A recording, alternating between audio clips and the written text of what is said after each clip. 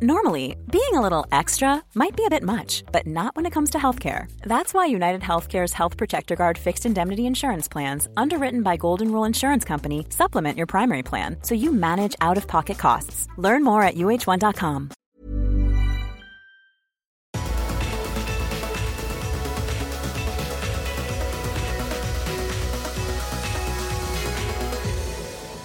Hi there, I'm Jake Humphrey. Welcome to the Premier League Tonight podcast. The best football debate show on TV is now available as a podcast, and you can find us on iTunes, Acast and wherever else you get your podcasts from. At the Emirates, for what was another titanic clash between Arsenal and Manchester United, Rio Ferdinand, Frank Lampard, and a man who knows a thing or two about big clashes against United, Martin Keown. Now, if you're not familiar with the show, make sure you catch up on last week's fascinating debate on England's golden generation, which is now on our YouTube channel. Right, let's get down to it. Enjoy the cast. Before we go any further, we're going to look back once more on what Frank has described as, what did you say, the best game you've seen for a long time? Yes. How long? Quite a while. It's definitely the game of the season, isn't it? Yes, for sure. And we've seen some good games this season. But in terms of two teams bringing something to the table in their different styles, shots, goalkeeper, everything, it was brilliant, really entertaining. You are a brave man, on your feet, banging on the glass, cheering on United, about 5 feet away from a few hundred Arsenal fans. Well, they couldn't get in here, could they? We're locked in, so I can say what I wanted. And also, we've got Leo. Yeah, exactly. And I tell you, if someone comes through that door and Leo is in here, they're in a world of trouble. Right. Leo, should we just show people Leo? Because he does do every game with us. No, we can't show Leo. We can't show Leo. Right, let's hear from the fans then. This is what they made of what was a truly remarkable game here at the Emirates. Absolutely gutted the way we lost that football match. So on top throughout the whole game, 2 stupid mistakes in the first 10 minutes, and we did really, really well to get back into it. I had a plethora of chances, Lacazette, Sanchez as well, when he was miraculously saved by De Gea. And then Man United just took all their chances. Fair play to them. They won a really, really entertaining game of football. But what can you do? We haven't got anything out of that, and it's really, really frustrating.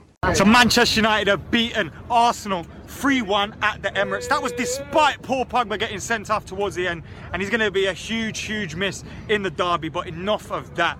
This was a great day for Manchester United today. We had to come here and win, and we did just that. Few notable mentions. I can't give one man of the match. Jesse Lingard, often criticised, often people don't want him in the starting 11. He starts today, he grabs 2 goals to win us the game. David De Gea, he's the best goalkeeper in the world without a doubt. I don't want to hear any arguments. He's the best goalkeeper, and that is for sure. Manchester United have got a bit of momentum now going into this derby.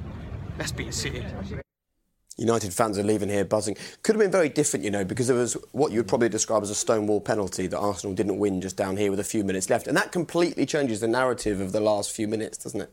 Well, Danny Welbeck is a definite foul. Darmian catches him just beneath us here. And it was so frantic in the game that Arsenal were in a rush to get a goal that nobody actually even appealed. And we saw the replay on it, and it's a stonewall penalty. And the referee unfortunately missed it. You thought maybe he got up too quickly, didn't you? Yeah, it's going to make me sound bad now. But you want to win a game. Yeah. You get brought down. He knows he's had contact. If you give the referee 2 or 3 or 4 seconds, sometimes they need that to digest it, and then they give it. The minute you jump up, they maybe think, he's up because he doesn't think, there wasn't the contact I thought there was. I think maybe you stayed up. I don't know. I mean, we have to congratulate his intentions of trying to get up and carrying on. No, I think it would impact the thinking of a referee, wouldn't it? I would have been screaming at him if I was on his team out there today. I'd been saying, "What are you getting up for? He's kicked you.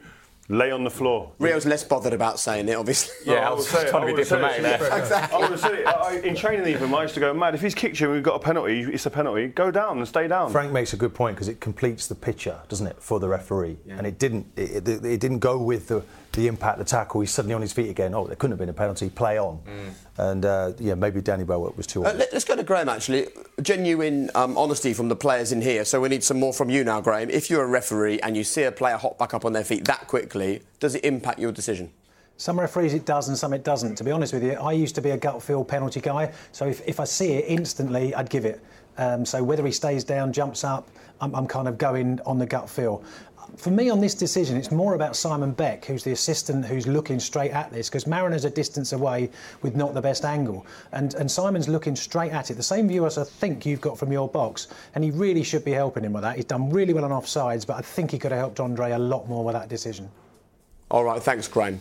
OK, should we move this on then and talk about the rivalry, the classic rivalry between Arsenal and Manchester United? We've had a couple of fans talk about the moment that really stands out for them. Let's hear from Sophia and Mike first, and then we'll discuss it here in the studio. My favourite game was the Battle of Old Trafford, where Van Nistelrooy dived, Vieira got sent off, he then missed the penalty, and then Keown gave him grief to his face. It was brilliant. I wish we had that kind of rivalry now. Definitely Keane bossing Vieira in the Arsenal tunnel is another one. Absolutely stands out. But, the main one has got to be Giggs tearing Arsenal to pieces at Villa Park in the semi-final replay. That wave of Wizards one that absolutely tore them to pieces will always be the one, Ryan Giggs. OK, well, let's have a look at the timeline of this rivalry between these two sides. And you were kind of at the very heart of all of this unfolding, weren't you, Martin, as you traded blows season after season? Well, I think the first 7 seasons, they won 4 titles, we won 3. And really, they had a massive dominance, Manchester United. There was an aura. You didn't even get a penalty, never mind could score a goal at Old Trafford. For years, it became Fergie time. They were a power base in the game, and we had to change that big time. It was almost like there was propaganda as another force. And when we came matched head-to-head with them, if I looked around my dressing room, and I would often say, look around, you won't see better players. It'd taken me a lifetime to get to that level with those group of players, World Cup winners, tremendous, with great ability. The head-to-head was great. It was what was done after that. We couldn't necessarily match. They had a spell over the rest of the Premier League because everybody was fearful of Manchester United. And we changed that dominance and we snatched it away from them. And let's not forget, 99, they won the treble, Manchester United. They've won everything. And then around that time, 2002, we sort of took it away from them, won the league there, went unbeaten. But the unbeaten, actually, was a disappointing season because Chelsea, Frank, I believe, was involved then. They beat us in the Champions League. We went out of the semi-final of the FA Cup. So you'll look back and feel that Arsenal really should have won more trophies in that period, but we were having to fight against what was an outstanding Manchester United team. You must love to hear Martin talk like that, when he talks about a propaganda and a spell over the rest of the Premier League and Fergie time and all the other things that were created in the era that you were at Old Trafford. I mean, that's what you strive to be as a footballer, isn't it? Basically, psychologically breaking down other Premier League players so that here we are 20 years later and Martin can still recall those feelings in an instant. Job done. Yeah, that is part of it, definitely, but I think it's... In that time, there was a period of transition as well, because the Man United team of the treble-winning team changed 2002-ish. I come to United, and it wasn't the dominance that had been before in '99, etc. Arsenal started to win a few trophies, and then I remember Sir Alex Ferguson saying to me, "Stick with it, I'll get this right." And he then created another team, and we won 4 championships on the bounce. And that dominance comes, and what happens is, that sense of fear does set through the league, because you stand in the tunnel. Frank would have felt it with his Chelsea team as well. You stand in that tunnel and you look across the line and you can see fear. You can sense it in the tunnel before you even kick the ball. In the warm-up, you can sense it around the stadium and people anticipating their team getting beat. We were playing Leicester and they'd all be asking for Dennis Bergkamp's shirt before the game. And you've won the game. 3 points. And I don't think I ever swapped shirts with any player. They didn't want your shirt, did they? Nobody wanted it. I used to keep them, give them to my brother. You are a disgrace on this show. He's out of order. Totally out of order. Did you ever feel fear in the tunnel looking across at someone else? Well, fear again, worried about them? Yeah, I did. Yeah. Which team? The Barcelona team. Yeah, they were quite good. Nou Camp. It was fear every time we played them. But it was a respect as well. What I love about this rivalry here is personality. It's an era where you can remember the Roy Keane moment and Vieira going up against each other, players caring for the club, and of course players care for the club these days. But that was a massive time, of looking at people. You could see the dislike for each other. That's what we're here for. I remember being in the change room. I remember Gary Neville coming in and saying, like, someone's hit me or something, and then it just kind of got glossed over. And then we went out in the tunnel, and that tunnel at Highbury used to be tight, so it was like touch tight, us and them, straight away. Nothing in between, no space, you couldn't breathe really in there, could you? And then all of a sudden I just heard a bit of a rumbling at the front and Roy was just going bananas, pointing and everything. And I never really got a gist of what happened until after the game when we see the pictures. But I remember it just filtering down the line, right, we go out there, we've run over these. Did you nearly get swear? The result? I did nearly swear, yeah, but it was said in a bit more... self-editing. Yeah. Well, it was a tough game. Let's go to the man who was at the front. I mean, you were a few bodies back, just having a little look. But right in the middle of all of this was Graham Poll. What are your memories of this, Graham? When did you first sort of start to realise that this wasn't going to be a usual pre-match lineup in the tunnel? You knew straight away. I mean, I pressed the bell to get the teams out. They wouldn't come out. We knew it had followed Pizzagate, and there was going to be a tough game. The warm-ups, you could sense the players weren't their normal selves. It was tense. And certainly once I got the teams out, I went to walk down with Patrick Vieira to get him into the tunnel, and you go down that little chicane into down the steps down the old Highbury tunnel. And when I looked round next, Patrick had gone.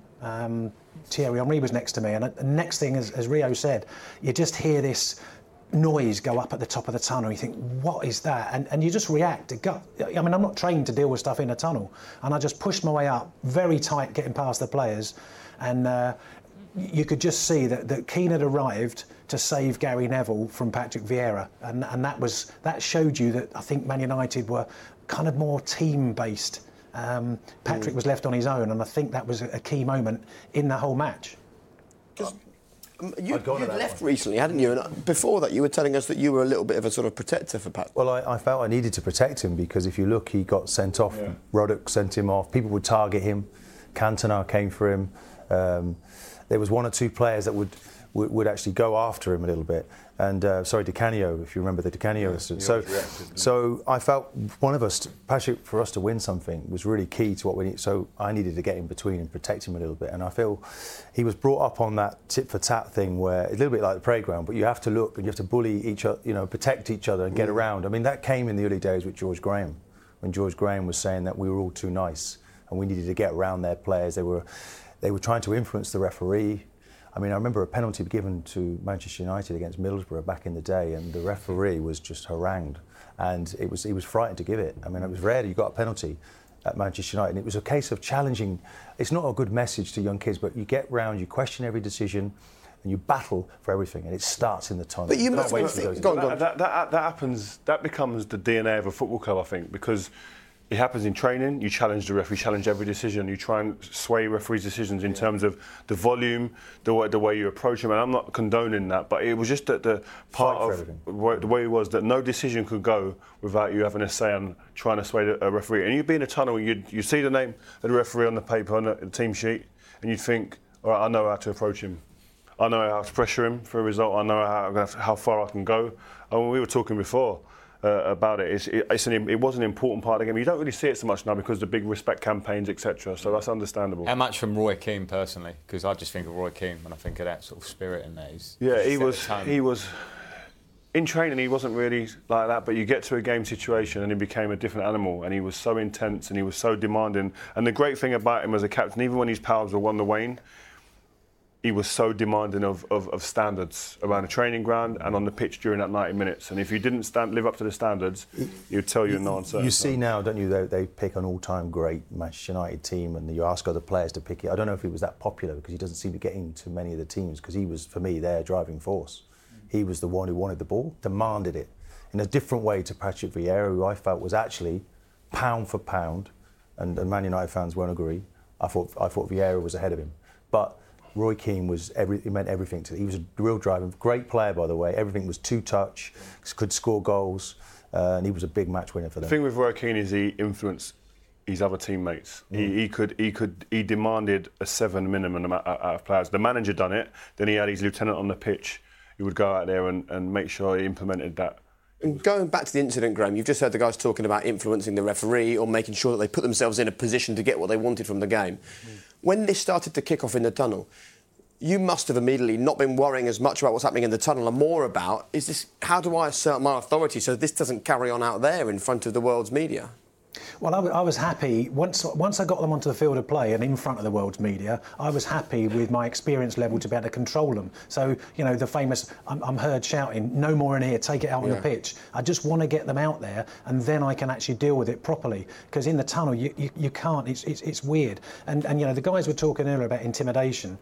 When you're a new referee, you are intimidated. Don't be under any illusions. You go up to Old Trafford back in the day when Fergie was there, Sir Alex was there, it was scary. You knew you were in for a tough time. If you gave a decision that was 50-50, you would get battered. You would get battered by him, and that I'm glad to say that doesn't happen anymore. There's, as you say, certain respect campaigns come in, but it was after you'd done them 10, 20 times that you stopped that intimidation. You were strong enough to do it. And, you know, once I went up before the game, up the tunnel at Old Trafford to see Alex and said to him, you know it's me today? And he said, yeah, I know what to expect. And it F all, basically, was what he expected from me. And I was happy with that because I said, that's what you're going to get. And we went out and we respected each other from that. Probably didn't like each other, but we respected each other. How close in that incident did you get to sending either or both of them off before the game even started? I was fully focused on getting them out. And then the fourth official, Rob Stars, came to me and said, look, if you're going to take any disciplinary action, you've got to do it now. You can't start play. Once you've started, the moment's gone. And I said, well, technically I could send them both off, in which case we would replace them with substitutes and start 11 aside anyway.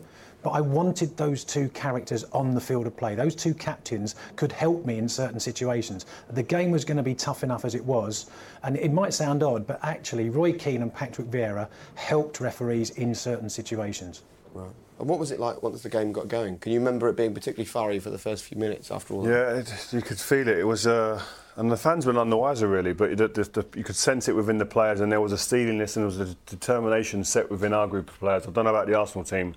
We actually went 1-0 down in that game, and I think, if I remember rightly, but it wasn't a feeling of panic, it was a feeling of, like, we know we'll get back into this. And things like that in a tunnel can really help paint the picture before the game's even started of the outcome. I found it actually easier at Old Trafford. You know, not to blow my own trumpet, but I won there 5 times. Now, in that era... You've just blown your own trumpet. Well, let's make the point. Who won 5 times there during their playing career in that particular period? Yeah, so, but only because I was... He's going to jump in your face in a minute, Rio. Watch out. Only because I was... I had a fantastic team as well. But to give you some idea of Sir Alex Ferguson's influence, just on an England front, just taking it, we were landing from away trips at Luton Airport, and Sir Alex Ferguson said, no, I want us to land in Manchester. And in the end, we landed in Manchester because he felt that there was more players in the northwest of England. That man had his foot in every camp. Yeah. And so when you played him on a Saturday, when it was my turn to play against him, I made sure after the semi-final of the FA Cup, where he really got into the face of the referee that evening, that I would never allow him that comfort again. So I was straight in the tunnel looking for Sir Alex Ferguson, making sure that I was covering... He's gone after Sir Alex. He's a pensioner. I felt I needed to block his pathway to the referee, to make it fair. So what would you do then? The game's finished. Half-time. So Sir Alex comes in. What do you... I'll wait to see if he's going to react with the referee. And if he does? Then I'll have to step in and just security. I'm not gonna beat up an old man. I'm just gonna ferry him away from the referee. He wouldn't allow you to ferry him away from the referee, would he? That's why he'd have to, wouldn't he? This is why he used to go off in the tunnel. How many times we used to go off in the tunnel when we used to play? There was great rivalry. Listen, we have to say there was great respect. For they were great Grumshire players, unbelievable. But they were trying to take away. Now, if they weren't there, then Arsenal might have had 2 back-to-back. Did you ever successfully ferry Sir Alex away from a referee? No, because I didn't necessarily need to do it. I just kept an eye on it. But what I saw... That's what a good security men do. That's the sign of good They don't get physical. But in that semi-final, the referee that day, I think... That's good. Just ush you over there. The referee had fear in his eyes. And when Sir Alex lost it, I wasn't in his dressing room, but I could not believe the fury at which he went after this referee. And I thought, well, I can't allow that to happen again. You're gold dust on this show. Absolute gold dust. Frank Lampard won 6 times at Old Trafford. Told you. Fantastic. But see, thanks to the stats guys that have been working on that. I mentioned it once. Well, that's remarkable. Isn't it? I thought Man United were dominating in that period. Not when Frank was involved. I'm talking about in that period when they were at their most successful. Oh, in that exact period that you played. Is there anyone else? Exactly. Get the boys on that one. One on Frank. He can blow his own trumpet, we'll blow yours. That's fair. Pardon? Thank you. Whoa. What show is this? Let's talk about Pizzagate. Yeah. You were involved. No, you were there. I was there. Yeah, I was there. Tell us what happened. I was walking up the tunnel with Sol Campbell actually at the time, and then I think Sir Alex Ferguson walked past their changing room, and there'd been an argument, there'd been a contentious decision, everyone screaming and shouting, and then someone obviously threw a bit of pizza, and it must have either hit the manager or not, whatever's happened. As me and Sol have turned the corner, we just saw a melee of players. And the Arsenal dressing rooms before ours. So all the Arsenal players are this side. So I'm trying to move people out of the way to get through, and I'm like to get to my side. And then it just kicked off. It was just going mad. And I think the manager was being held by security, so he couldn't get back down the tunnel. It was mental. But that's what was part and parcel of playing against Arsenal at that time. There was always something in a game during the 90 minutes or at half-time or full-time that something happened where players would come together. Security were getting thrown out of the way. It was funny. It was interesting because Arsene Wenger was a very calm individual, and he very quickly got caught up in that melee with Sir Alex Ferguson. And it's almost really, when they became buddies, then I realised that some of that had gone for Arsenal, because when they were real there was a massive rivalry between them. Wenger's about now to eclipse him with the number of Premier League games he's amassed. Longevity was incredible. Wenger's been doing this now for a long time. But when they disliked each other, I thought that's when the rivalry was at its best. And as soon as they were beating Arsenal regularly, then there was a coming together and a friendship that was developed. And of course, that was a show of respect. And I thought it was right at the top of our game that the two figureheads should be friends and should get on.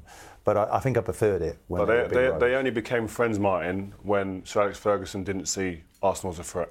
Correct. As soon as Arsenal were a threat at any point, the guns were out again. And he'd done that with Rafa Benitez at Liverpool. There was a little period of time with Mourinho, there was a little bit, but then Mourinho kind of diffused the situation completely and he played it well.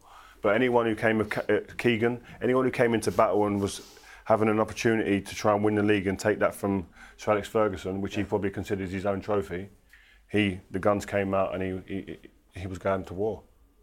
Interesting. Seska's come out and admitted, hasn't he, that he threw the pizza. Did he talk about that ever at Chelsea? Was that a surprise to you? I wasn't with Seska at Chelsea. Oh, yeah? No. They basically let me go to bring him in. 6 times he won at Old Trafford. Do your research. Shut up. He got released because Ses came and he got released. Oh, yeah. They let me go to get Ses, because me and Ses never really got on so well on the pitch either, so I think they thought there was no way we'd share a dressing room. They weren't sharing pizza, though. It was bang out of order. It was bang out of order. You can't it's a bit awkward, isn't it? Pizza. Did you know it was him? There were whispers, it came out quite quickly within our dressing room that we thought it would have been him. There was a rumour it was a Spaniard with very good technique. Yeah. With a frisbee. It was bad. From distance. And what was Sir Alex like just afterwards? But you know what it instilled an even greater fire within the players. Because we found that as being disrespectful. Our manager, what he's done in a game, you don't throw food at him. Do you know what I mean? If you've got a problem, you meet it head on. But the disrespect we found, and that's why when we came here, and certain players would talk in the media would say things that would probably antagonise the Arsenal team, that in terms of we're going to be physically dominant, we're going to overrun this team. And that's the way it was for a period of time on the back of that disrespect. Let's blame Cesc Fabregas then. I think with the manager, it's right though. Throwing something anyway is a little bit disrespectful, but a manager, as a player, you would feel... Yeah. We want to defend our manager. Exactly. It's a step too far. When you were playing, and you were playing either Arsenal or Manchester United, which of the two, Arsene Wenger or Sir Alex, did you find the most intimidating, if either? Well, obviously, Sir Alex. I really like Arsene Wenger. I've got a huge respect for him. I think he's got a different persona, different demeanour. Yeah. Sir Alex, let you know. I remember one time we played Jews up there in the dressing room. Our dressing room was near his opposite office, the manager's, and I remember him telling you off once.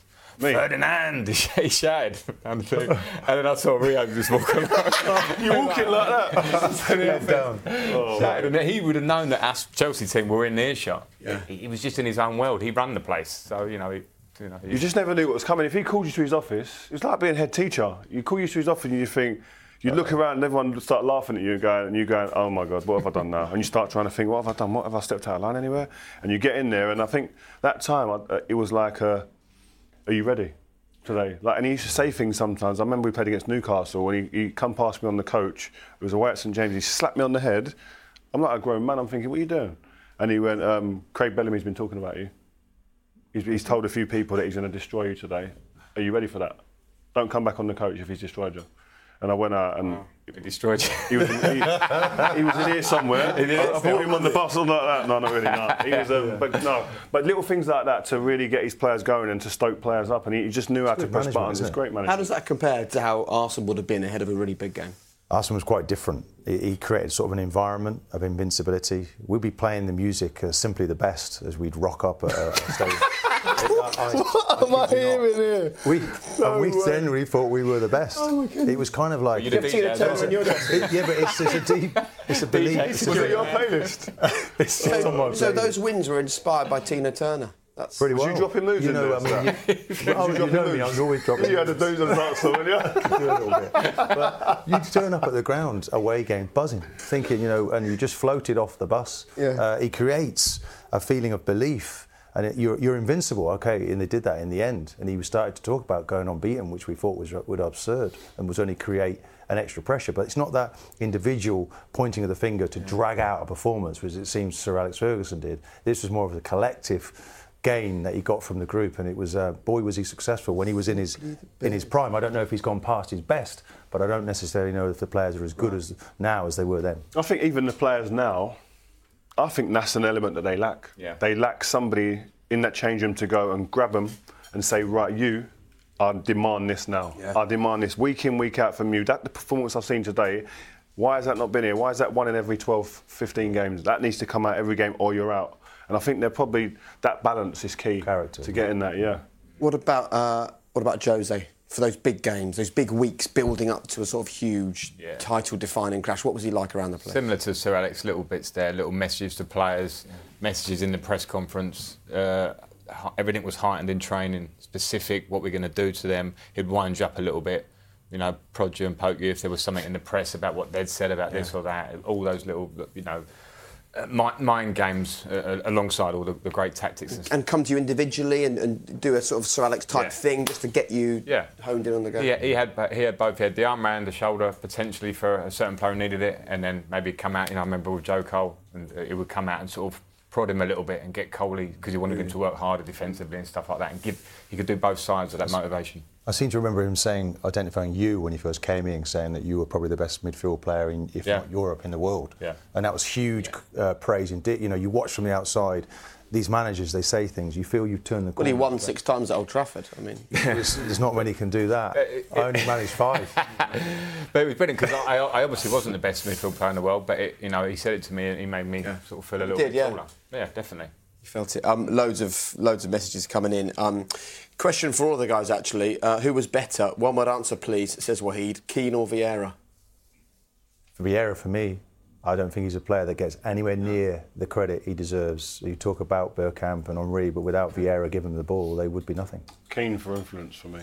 Keane for me, for all-round influence in game. OK, Gennady says tonight on Premier League Tonight is Comedy Gold. Johnny's enjoying the one-liners from Rio. Christopher saying, brilliant viewing. Ferdinand, Keown and Lamps, top draw, #Pizzagate. Mick is enjoying you reminiscing about the good old days. Thomas says this is literally the perfect way to end a Saturday of football. Dave also says it's a Comedy Gold with you 3 tonight. Can you get them together every week? Do you fancy doing this every week? Not just every now and then. We're invited, very non-committal, weren't they? Did you notice that? And Diz Armour, my first time watching Premier League tonight, I'm loving it. We ran a poll earlier. We asked you about the greatest moment, as far as you're concerned, in this rivalry between Manchester United and Arsenal. What's been your favourite memory? Thousands of votes for this one, and the winning moment was... with 44% Ryan Giggs' FA Cup magic. That remarkable run and goal. What have you got to say about that, Martin? Well, I did say that Andy Cole made a fantastic run, took me out of the line of the ball. Probably my fault. Not your fault? No, it's probably my fault that he runs on and scores that goal, and you look back, you can't change it. And every time I'm wondering, what am I doing, falling on my backside, trying to tackle with my left foot. But, Andy Cole makes a really good run, takes me off the line. Yeah. And the rest is history. It wasn't your fault, it was Andy Cole's fault. We did have a penalty in the 90 minutes. Oh, it's gone. Basically. No. Loads still to talk about. Let's do some 3-word match reports. Thank you so much for getting in touch. Sorry we can't read through all of them. We've got one from David, who's a Palace fan. We're not bottom.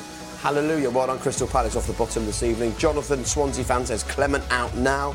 Jules says Liverpool rock Brighton. And Chris, 12-man Spurs. I guess he's a Watford fan. Let's have a look then at the results from today. I suppose the big story is there are loads of big stories here. Another good win for Chelsea, keeping up the pressure. Liverpool flying, as you can see. What about this for Sam Allardyce then? 2-0 win over Huddersfield. It's not a bad start. Suddenly he's in charge of a team who are in the top half of the table, Martin. Yeah, and it was very interesting. The team that was selected today was pretty well the same one. You wonder if he picked the team in midweek. A great result from him. You'd expect him to win. That sets it up perfectly. Now they play, I think, Liverpool next. He'd be a hero instantly if he can win that one. And you start wondering, really, what was all the panic about at Everton? It's a really good start for Sam. Doesn't usually get the first one right, but he has done this time. Good win for Chelsea, Frank? Very good. Watched most of the game earlier, and I think Newcastle started pretty sharp. Chelsea weren't quite at it, but once they got in their stride, after Newcastle scored, very good. Hazard was incredible. I know you take the mick out of me for your Hazard lyrical love every week about him, but at the moment he's unplayable. Yeah, meanwhile Tottenham slipping, and we'll talk about Tottenham in just a couple of seconds. But let's focus then on two new men at two new clubs. We're going to hear from Josh and Peter, fans of West Brom and Everton, and Sam Allardyce as well. Have a listen to this. OK, I've just walked away from the Hawthorns, and it's a really, really disappointing performance from Albion today. Real lack of invention, and too many of the squad, to be honest, have so little quality. The likes of Alan Neom, James McLean, Harold Zakanu, just not good enough. But more promising signs under Alan Pardew. We're not sitting back and defending goalless draws. We're actually kind of, trying to win games. So if we carry on doing that, I'm sure we'll pick up points. But we desperately need some more quality in January. 3 points for Sam Allardyce in his first game. It's great to get 6 points in a week, and suddenly we're looking up the table rather than down the table. It's another clean sheet, which is the most important thing. 2 in a week. If we keep the clean sheet, we'll get back to the top half of the table and hopefully push for 7th place. It's just great to win. I just love winning games of football. It's great, isn't it? If I take a job, I'm totally and fully 100% committed, and I don't take the job in any other circumstances. If I feel I can't give 100% to the football club, then I wouldn't take the job. I've turned many a job down before this one, so I felt this one to be right for me. It's a dream job for me, and I will give it 100%.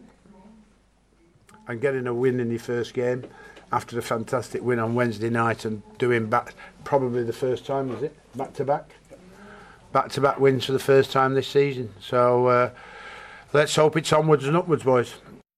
Let's talk then about managers, new managers coming into football. The last 4 managers appointed to the Premier League have been aged 70, 54, 56 and 63. So we can talk about why isn't the new blood coming through. But let's have a look at the merry-go-round from the last 2 years. These are the managers who are getting jobs in the last couple of years. So the last 12 years, Palace have gone with Pulis, Pardew, Allardyce and Hodgson. West Brom, Hodgson, Pulis and Pardew. West Ham, Pardew, Allardyce and Moyes. Newcastle have gone with Allardyce and Pardew. Everton, Moyes and Allardyce. Fulham, Hodgson and Hughes. Allardyce and Moyes. Pulis. It's the same names again and again. Admittedly, of all of those jobs that have been given out, only one of them has ended in relegation, which would have been David Moyes at Sunderland. But how much of an issue is this? The same people are getting jobs over and over again in the league. You said only one of them was a relegation. Mm-hmm. That's the reason. Why? That's the reason. Because they seem to be able to guarantee Premier League status for their clubs, and it is quite remarkable. Sam Allardyce is what he does. He comes in, makes it's very obvious changes straight away. Now, Pickford, the goalkeeper's kicking the ball long. It's percentage football. They're not taking risks. They look solid. There's a shape to their team, and there's a threat then on the break. And they've had 2 really good results, so they're able to do that. David Moyes is the one I consider. I'm not sure that he's necessarily still got it. And West Ham, obviously, their next game is Man City. They look like they're doomed already. And you might look at his early performances and think, do we need to change the manager yet again? It's that bad, and it was really bad for him at Sunderland. So Pardew, though, I think this is a make or break for him now. He doesn't get another top job in the Premier League if he doesn't make this one work, because you can only be on that merry-go-round for so long. But how do we get new, young managerial talent coming through if clubs are just going to make these safe appointments time after time? It's the chairmen of these football clubs, the boards have to have the bravery to actually go into the lower leagues and get these young English managers to give them an opportunity, because the rewards are so huge now in the Premier League. If you stay up in the Premier League, £150 million to a club.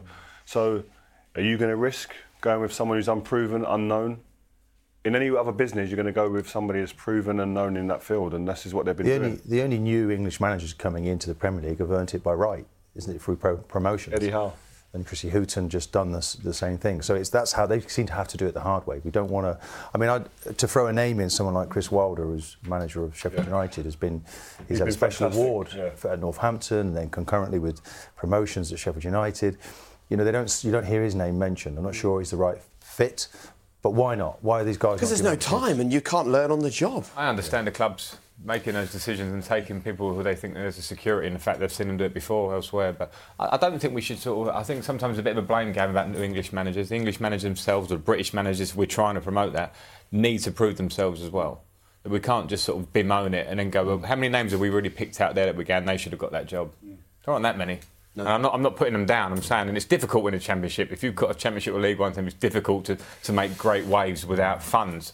But I want to see personality in young managers. I want to see someone who goes, yes, I demand a top job. A little bit of what we see in these top managers in the Premier League. There's a certain personality that the foreign managers have gone one step ahead of us English managers. We need a bit more. I think, though, Frank, we're in danger of, we've lost a generation of former players that have not come back into the game. Yeah, agreed. And perhaps we're all, not saying, there's a lot of guys sitting on the sofa and don't want to take that leap into what might be a black hole for you, and you won't last very long. And there's a tier of players that didn't go into the game. And will they do that in the future? Because the rewards now necessarily don't need to go into the game. You come out of football, Jake, and you realise that you quite enjoy being with your family, and that, do you really want to go back in again? It has to be a massive desire. Maybe a player that career was shut court, someone with a point to prove and is ambitious. And we're not seeing enough of that from. It's great that Steven Gerrard, I know Frank's doing stuff at Chelsea. I think our generation, I think that's changing slightly. Yeah. You've got Jody Morris at Chelsea coaching the young team. But will he ever get a chance though, really? Parker. Well, you'll never know until you put yourself in there, because they're now having to work their way from the bottom up. Steven Gerrard, Scotty Parker, Jody Morris, they're coaching the youth teams, and they're going to have to work their way through the club. But it's down to the people that run these clubs. Do you want some young English talent, former players, etc., to be part of the club at the top end in the coaching rooms? Michael Carrick's just been offered a job on the coaching staff at Manchester United with the first team. These are the type of roles that our generation now are starting to get offered. It's whether they take them and whether they do the job while they're there. The FA had some really barren years with the English players. Not just players that play for their country, but players. They should have been getting into clubs, players that were in the middle of their careers rather than waiting until they get to the end. They should have come in, gone in early and go, we can help you do your badges or qualifications to get you on the road to management. They didn't, and then when players get to 35 or something, as Martin says, they go, well, I've had no help. It's going to take 3 years. I'm going to go and do something else. If you think in the business world how much money is spent on management, developing management, and you think, well, ultimately, we want somebody to manage the England team. So how much money has been spent by the FA on identifying, really outstanding talent? It needs to happen at the club. I think Sir Alex Ferguson seemed to identify individuals. You need to be a manager. You need to be told that that's your path. And a lot of players have sort of floated out of the game, and it's been a big loss, I feel. I think Southgate is a great example of the FA investing in someone to work with the younger teams. He's had his eye and hand over all of the younger teams from probably under 15s upwards. So he knows all this next generation of players that are coming in. That's why it's so seamless now for him to bring a young 21 player into the first team, Solanke. I don't think the previous managers would have brought a Solanke in his team who's not playing at his club. Unheard of in terms of Premier League status. Gomez. But he's known, and Nick Gomez, etc., they're all known through the youth systems that he's had his eye over for them number of years as an under-21 manager. So in that sense, I think internationally we're doing it the right way, it seems. OK, well, maybe we just put an end to this daft conversation about foreign managers stopping young managers getting a chance. Maybe the issue is the older managers are stopping the younger managers getting a look in. You can't expect them to just go away, though. It's good jobs, isn't it? Exactly. I mean, Matty said it's getting to the stage where Allardyce, Pardew, Pulis and Moyes are almost guaranteed to have their debut against a former club. Paul, only in football is repeated managerial failure rewarded with repeat contracts. They wouldn't get near a repeat job in the real world. Daniel, the problem is young managers are a huge risk, whereas older managers have experience and are proven. And Nathan, go and look at Germany. Countless young managers, they're putting us to shame. There you go.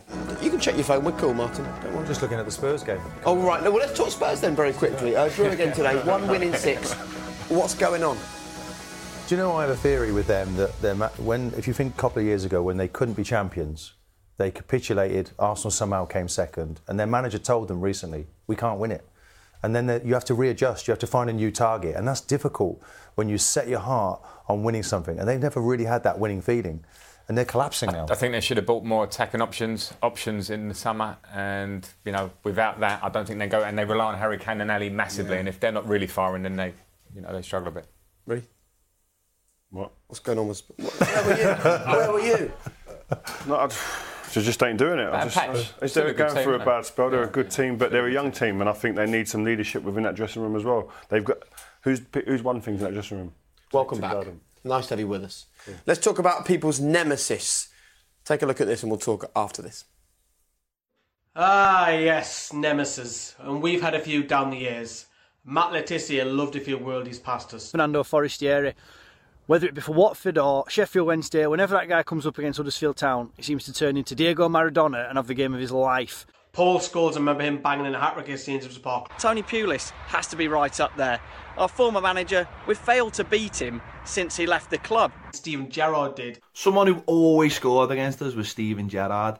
Nearly every single derby, whether we were playing well or not, he would always score against us. Chris Martin has always liked to score against Brighton, whether it be at Derby, Norwich or Crystal Palace or any of the other teams he's been at. Michael Owen, I've got a trend here. It all seems to be English players. Slaven Bilic at West Ham always seemed to get a good performance out of his team against us, especially last season when we were absolutely flying in them and we were still going for the title. And then again this year, 2-0 up in the Cup, and they come out in the second half and stick 3 goals against us. Robbie Keane. Now, whether that was as a young pup playing for Wolverhampton Wanderers in the 90s or for Leeds or for Tottenham, this is a player that scored against us over 3 different decades. And don't even get me started on that celebration. We have one ourselves. Jose Mourinho, the great Jose, has never won at St James's Park, ever. And that's a fact for you. It's not particularly hard trying to remember West Ham's nemesis, given that you employ most of them. I mean, Steven Gerrard always played well against us. We didn't even win at Anfield for like 50 years or something. Michael Owen scored 15 hat-tricks against us. But no one is worse than a certain somebody sitting in that studio tonight. Frank Lampard Jr. Not as good as his dad. That's why we booed him. And he always scored against us.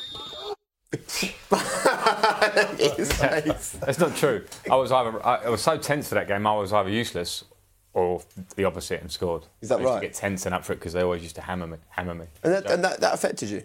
Yeah. I got 2 pent up. My first years going back there, I wanted to do so well to prove them wrong because they were giving me so much stick that I didn't produce, and then I scored a few years in, and then I sort of lost the shackles and scored pretty regularly. Because I suppose it makes it worse. If you want to do well and you don't, then the next time you play them, it's even worse, isn't it? Because you sort of try too hard.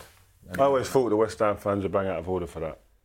For one of their own players to come through the system the way Frank did, and loved West Ham. His dad played there, had been there all his life, and for them to turn it the way they did. You could say that was a compliment, though, because they'd seen him go on and be so successful. Yeah, but you don't do that to one of your own. No, but they are. Listen, I got on told stick whenever I played West Ham. They're going to home in on something. They probably warranted a review. Probably. I don't think I ever lost there either.